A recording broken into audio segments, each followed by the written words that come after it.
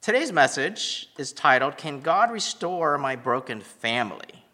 So something broke, right? In the fall. They had oneness possessed, and then oneness lost. And we saw the effects of that. The big blame game, right?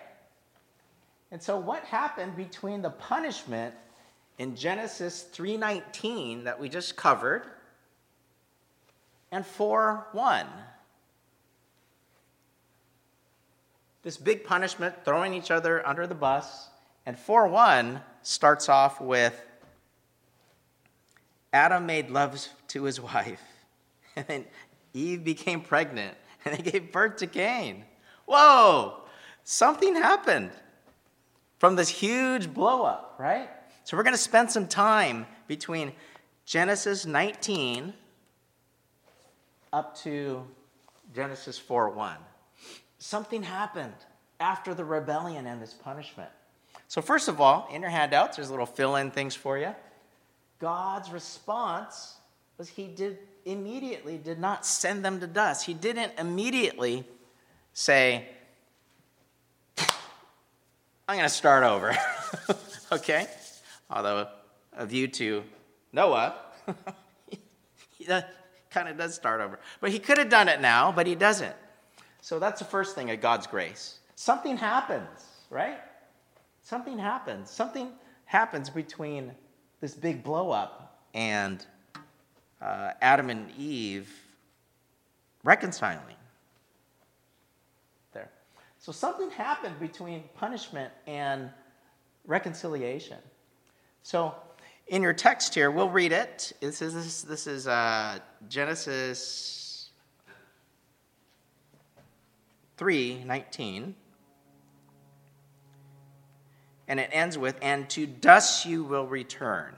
Going on in verse 20, Adam then names his wife Eve. Remember that covenant relationship between God and Adam? He named him. Not just a creature, but a relationship, just like naming animals. Adam names his wife Eve because she would become the mother of all the living. And continuing on, the Lord God made garments of skin for Adam and Eve and his wife, and he clothed them. And the Lord God said, the man now has become like one of us, knowing good from evil, good and evil. He must not be allowed to reach out his hand and take also from the tree of life and eat it, and therefore live forever. 23, so God banished him from the Garden of Eden to work the ground from which he was taken. After he drove the man out, he placed on the east side of the garden, cherubim and a flaming sword flashing back and forth to guard the entrance to the tree of life. And then Adam makes love to his wife, and she becomes pregnant and gave birth to Cain. Something happened here in these few verses. First of all, second, God does not immediately snuff them out, but he does put a limit on their life, right? He puts a limit. He does damage control, right? He doesn't allow them to live forever. Reach out and take from the tree of life. Interesting. It's kind of like limiting evil. And I look forward to the Tower of Babel, where man's collective arrogance rose up to the point where God limits that as well, that we'll touch upon maybe next week. But here, God limits man's evil. There's an alternate interpretation. Matthew Henry, one of the classic commentaries, actually thinks the limitation from the Garden of Eden and living forever is actually an act of grace. Interesting. It's kind of like the duality of existence, the tormenting that the Apostle Paul shared. You know, what I want to do, I don't do. But what I don't do, I said that wrong. What I want to do, I don't do. But what I don't want to do, I end up doing. He says, to live is Christ, but to die is gain. Now we see in a mirror, but then we'll see face to face. The philosopher and mathematician Pascal, and originator of the Pascal computer language that we got that from, once said in one of his writings, when we try to act the angel, we end up acting the beast. When we try to act the angel, we end up acting the beast. It's a comment of this root of sin nature inside of us, this duality that some go mad with, struggle with their whole lives. So maybe it's an act of grace that God gives them a chance, in fact, gives them and us a lifetime to choose to do the right thing, right? Grace didn't snuff them out, but I'm going to limit your life, and we'll see what happens, is basically what God is saying. But at the end of it, it's kind of interesting. The question of why do we die, physical death has always bugged me as a human, as a believer, right? Man, it's just it's a crazy paradox. While yet we were made in the image of God, we created a little lower than angels. Then we face our mortality and looking for meaning in it all. But this is an interesting commentary on why humans die, maybe why God limits evil liability, but maybe an act of grace. Interesting thought. I don't have a definitive answer. When we see God face to face, we'll have to ask him, is this what you meant? Is this what you meant by limiting God's response that we must not be allowed to live forever? Okay, moving on.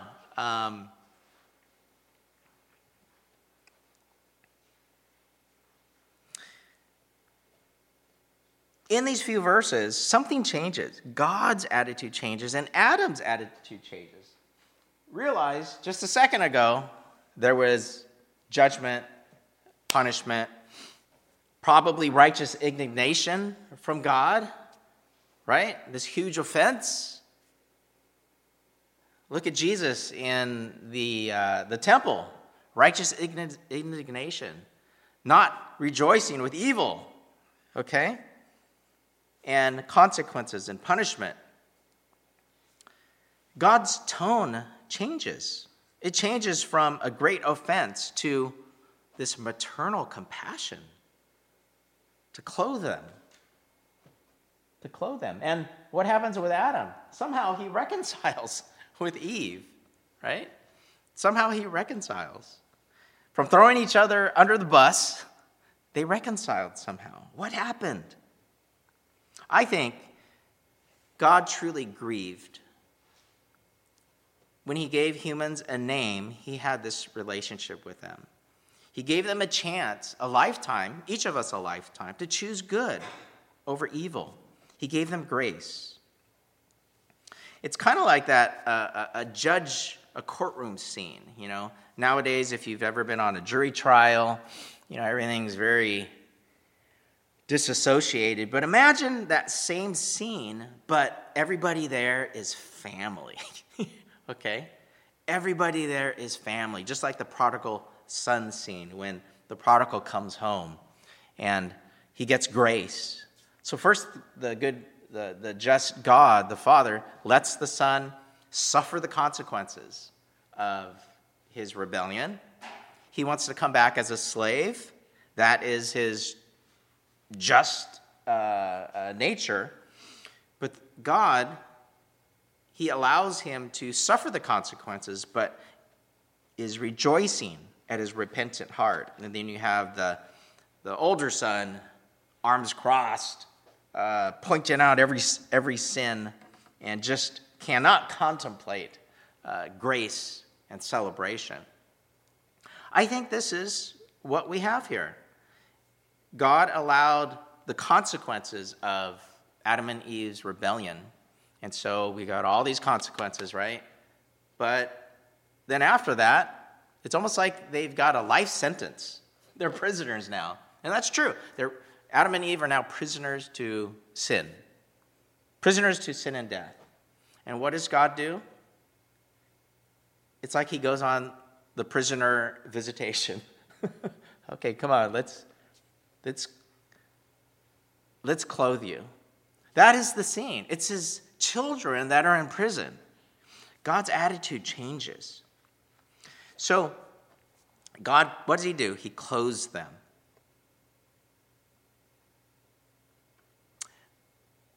Adam is allowed to name Eve. Adam is allowed to name Eve. There's some reconciliation going on here. God forgave Adam, and I think Adam forgives Eve by that example. What does the scripture say? We love because God first loved us. We can love. God wants us to forgive others as we have been forgiven. That example, I think that's what happens here. God reflects love and grace, love and forgiveness, and Adam forgives, and Eve forgives each other. They were naked and unashamed. They experienced oneness. That was their honeymoon phase in Genesis chapter 1. And then there was trouble in paradise, right? There was trouble in paradise. Even after the temptation, there was blame, and things could have continued to gone south, right? I mean, think about schisms. Think about family feuds. Think about betrayals. Think about things that happen. Think about grudges, right? Things could have gone south. But in just a few chapters later, wow, Adam names Eve. And the naming in the scripture is kind of like a new chapter in one's relationship, right? We think about Abram becomes Abraham, right? Before he's just Abram, but God makes a new covenant with him and he becomes Abraham. All these other terms, there was Saul, he encounters Christ, and now he's now what? He's Paul. Adam names Eve. Before, it was the woman that you brought here. The wife that, literally it says, the wife that you brought here gave me the fruit. But just in a couple chapters later, Adam names his wife Eve. It's a new chapter in their marriage. Their marriage is maintained. It's healed. It's reconciled. How do we know this? Because just a few verses later, Adam makes love to his wife. And we all know, any of you that are married, have been married, there's not a whole lot of lovemaking if there's arguments going on, right?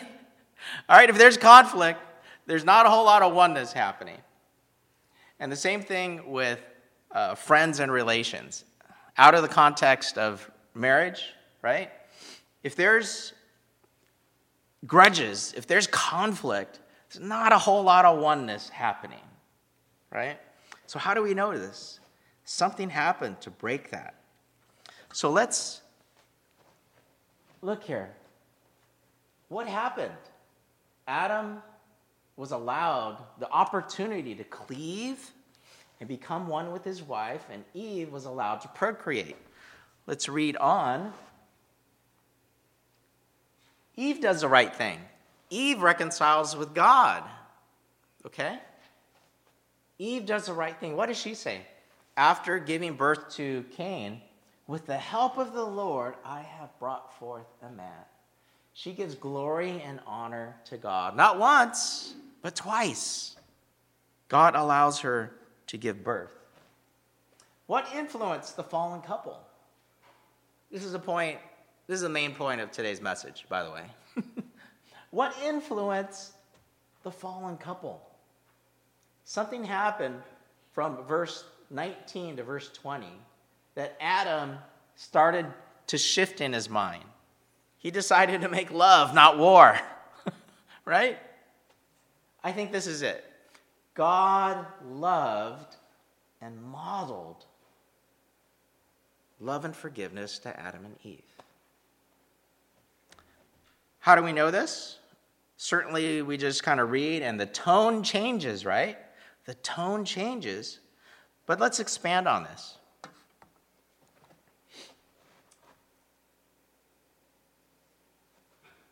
How do we know God loved Adam and Eve? Well, God changes from judge and jury to heavenly parent.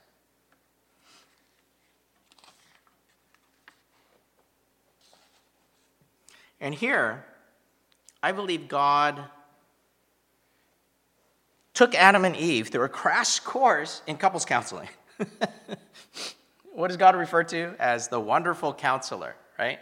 I think God put on the first Weekend to Remember conference for Adam and Eve, all right? So what did God model? Well, God is defined in 1 John, God is love, right?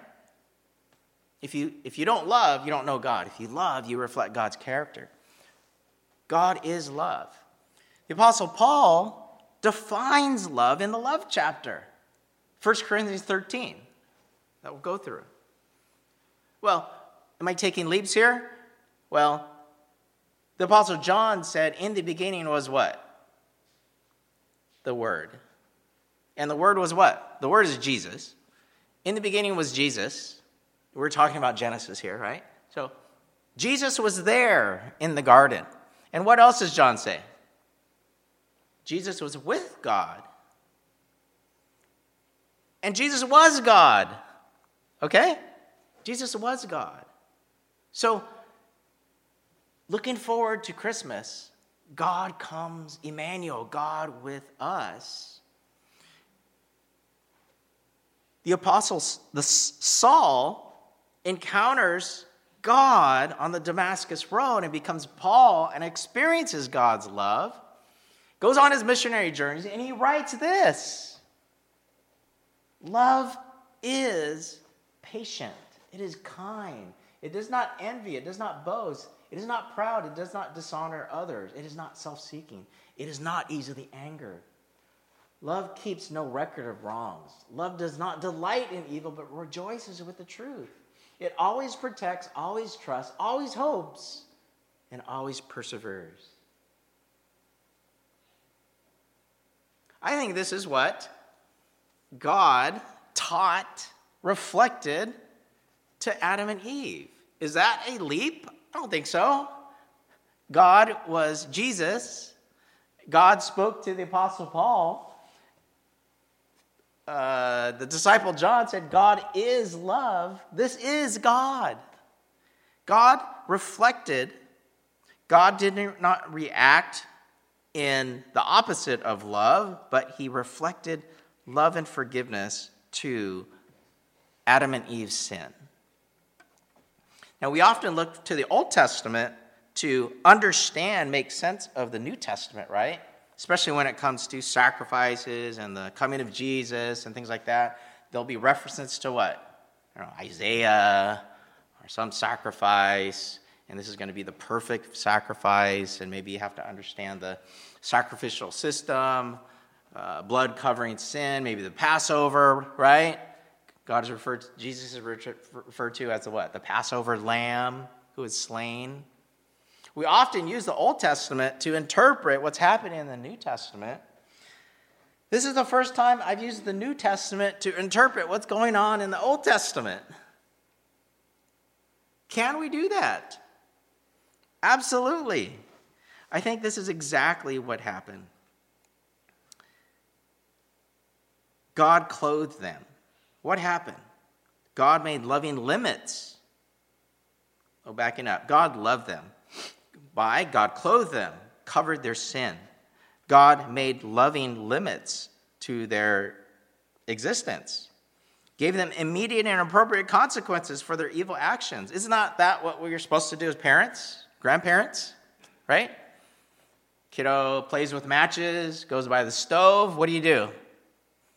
A week later, do you talk about it? No. Bah!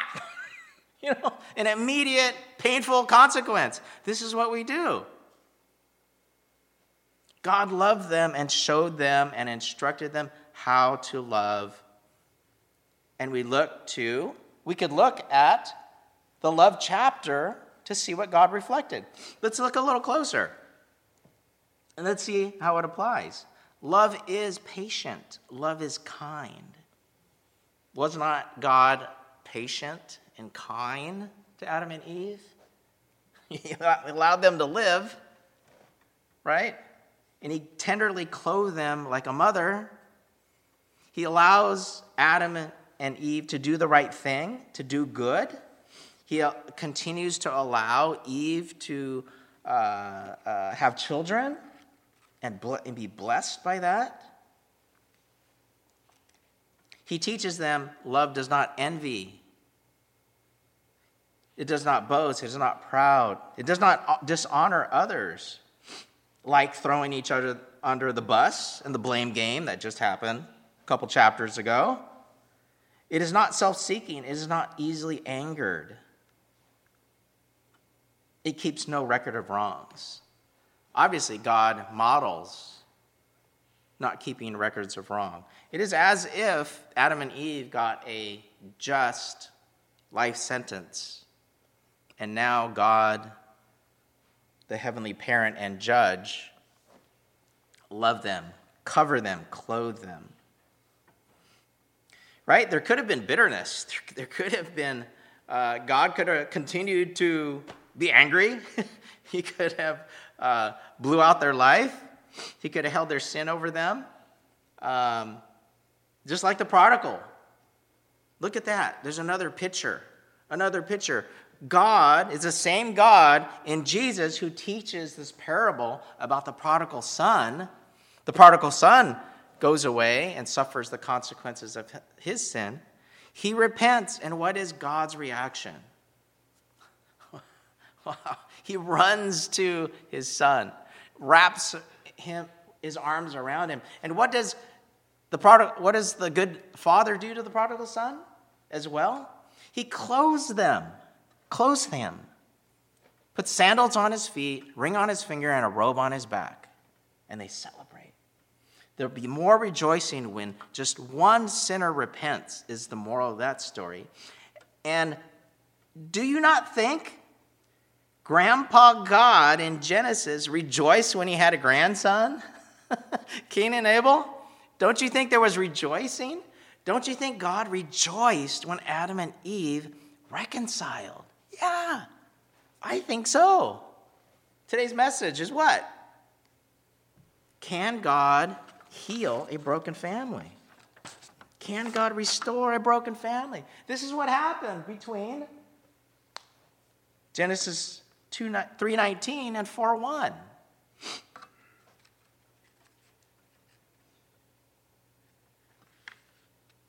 God gives us a second chance. God gave Adam and Eve a second chance. What happened? God models love to the first family, and they cleaved, they forgave each other, they were given a chance to do good, not continue evil, and what was the result? They experienced oneness. God shows Adam and Eve how to heal. They reconcile, and they live happily ever. Well, we won't finish that sentence. That'll be finished next week. What happened to their kids?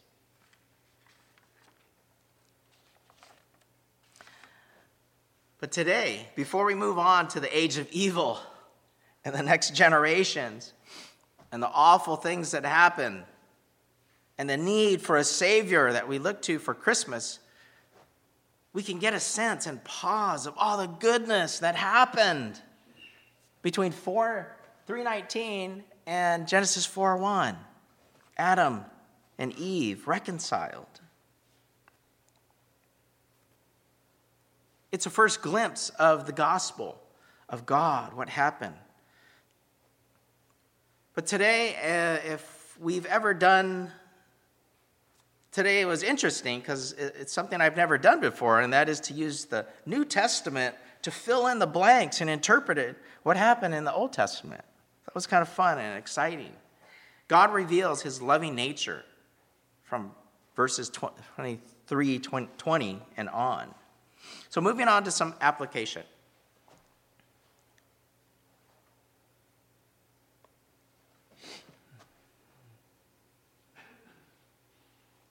Oh, yeah. They reconcile and they live happily ever after until next week. Until next week.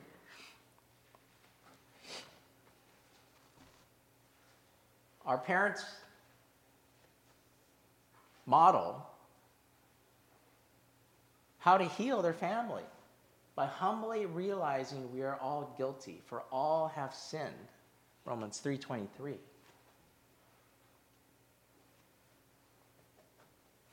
So in application and wrapping up, I want you guys to think of a hurt, a grudge, an offense that you may be holding. Maybe it's a significant other, an ex-significant other, a child, a prodigal, or a parent, a sibling, a neighbor. Like Adam and Eve, oneness was lost, and it could have gone south, right? It could have gone from an offense to a feud to World War, whatever, to murder.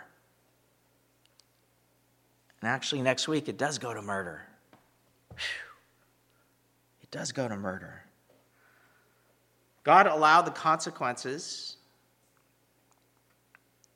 and he modeled love to Adam and Eve, and he hoped and he waited for his children to choose good. And they did. They chose to leave their selfishness and cleave and experience oneness, and they were reconciled. Our Heavenly Father models love and forgiveness to us, patient kindness. So, all have sinned, all fall short of the glory of God, but God does not throw away the key. No, God clothes us and covers us. And it's a view to Christmas that God covers things permanently. So we ask God for strength to respond the way God wants us to love others as we have been loved, to forgive others as we have been forgiven. If you cannot, in our own strength, forgive or let this offense go, that's totally understandable, because we are all fractional people to begin with. And if we've never experienced that love, that modeling that Adam and Eve experienced from God, that's today's message. That God's love was modeled and shared between our spiritual parents, between 3:19 and 4:1. So you can do a couple things. You can hold on to that grudge, that sin, or you can give it to God, and you could trust God to heal you. Those are very general and practical things. Not practical. Those are very general spiritual things that you will hear in church. Right? Just give it to God. Trust God to heal you. Meditate on Scripture. We could certainly do that. God's slowness to anger and abounding in love. We pray for wholeness. Very general. I'm going to give you some more specific things. God wants us to love and forgive as we have been loved and forgiven. So to do that, the first steps, we could stop with just wishful thinking, right? But like that prophet once said, right? There's no thinking but doing. That's Yoda. I forgot how that goes. We could have wishful thinking. But the first step is to do what Adam and Eve did, right? Do what God did. Go back and look at these scriptures. What did they do? Something changed, right? What did they do? It wasn't wishful thinking. The first step, I believe, as I look at this, is to repent. Instead of a cup half empty nature, lack of grace, inability to treat others beyond our transaction, like what am I going to get out of it? The first step is to admit our selfish, fractional tendency and ask God to forgive and heal us. This is repentance. Adam and Eve repented. The prodigal son repented. When we repent, we acknowledge that accept that we were fearfully and wonderfully made, that we were called to be on the side of good and usher in God's kingdom, as we've said before, and then to repent and then begin to heal and allow God to make us whole. Learn to forgive. Learn to make amends. Forgiveness, amends for those relationships around me. Repent to listening to other gods before the one true God. Repent to listening to God's instructions by attending Bible study, fellowship, worship, serving God. Thanking God for our sustenance 3 times a day. We can repent. We can put some feet to repentance, not just wishful thinking. This is a title of a message that I will do someday. The prodigal son does the 12 steps home. He didn't just have wishful thinking, but he did steps. He does the 12 steps to recovery home. So I gave you a little more specifics than just invite God into your heart, right? And trust God, give it to God, let go and let God. I've given you more than that. Just like Jesus asked the paralytic many 32 years after Christmas Sunday to the paralytic. He's whining, no one's around to bring me down to the well to help me. And Jesus said what? Do you want to be healed? Do you want to be healed? Then do this. It's not just wishful thinking.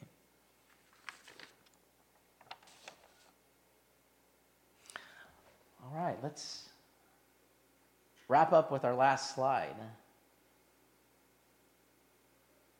How do we do this? We humbly realize that we're all guilty, for all have sinned and fall short of the glory of God. Humbly understand that we are made out of the ground. We have to thank God 3 times a day for our sustenance. Acknowledge that God is the loving provider of our very lives and our daily provisions. Repent and turn from doing evil and selfishness to doing good. Forgive and love as God has loved us. That is to love others. In a nutshell, what should we do? Love God, love and honor God, and love others. How did Jesus sum this up? What is the greatest commandment? To love the Lord your God with all your heart, soul, mind, and strength, and then others as yourself. Let's pray. God, we just thank you for coming to your word with expectancy for food and sustenance as a deer pants for water. That we can't survive even without food 3 times a day. We can't survive. We can actually survive with food for a couple of weeks, but without water. God, your word is like water to our souls. Let us be like a tree planted by streams of water, God, who meditates on your word day and night. We thank you, God, as we come expectantly to your word for truth. You reason, even the heathen, if a son were to ask for bread, would that heathen brother give them a stone? How much more so do you, God, our Heavenly Father, want to give us all good spiritual gifts? Wisdom, knowledge, love, joy, peace, and patience. God, we thank you for the insight, for enlightening us, giving us insight and wholeness from the Old Testament scriptures to the New Testament scriptures, God, and tying this all together. God, trying to understand the amazing gift that we look forward to in a couple weeks, God, understanding the significance of baby Jesus, Emmanuel, God, you coming, God with us. First, we have to understand what you are saving us from. God, help that truth bring sweet reunion and reconciliation to our hearts and minds and souls, God. And may that be reflected in those significant others around us. Let that bleed over to those around us, God. We look forward to these couple weeks and those that you might lay on our heart to encourage to come back to church from being away for so long, to hear your word, God, because we know it's good, like inviting people to a banquet, God. We know there's good food here for us, for our souls to sustain us, God. Not only to sustain us, but to heal us and make us whole, God. These things, we thank you and we ask in your name. In Jesus, everybody said, amen.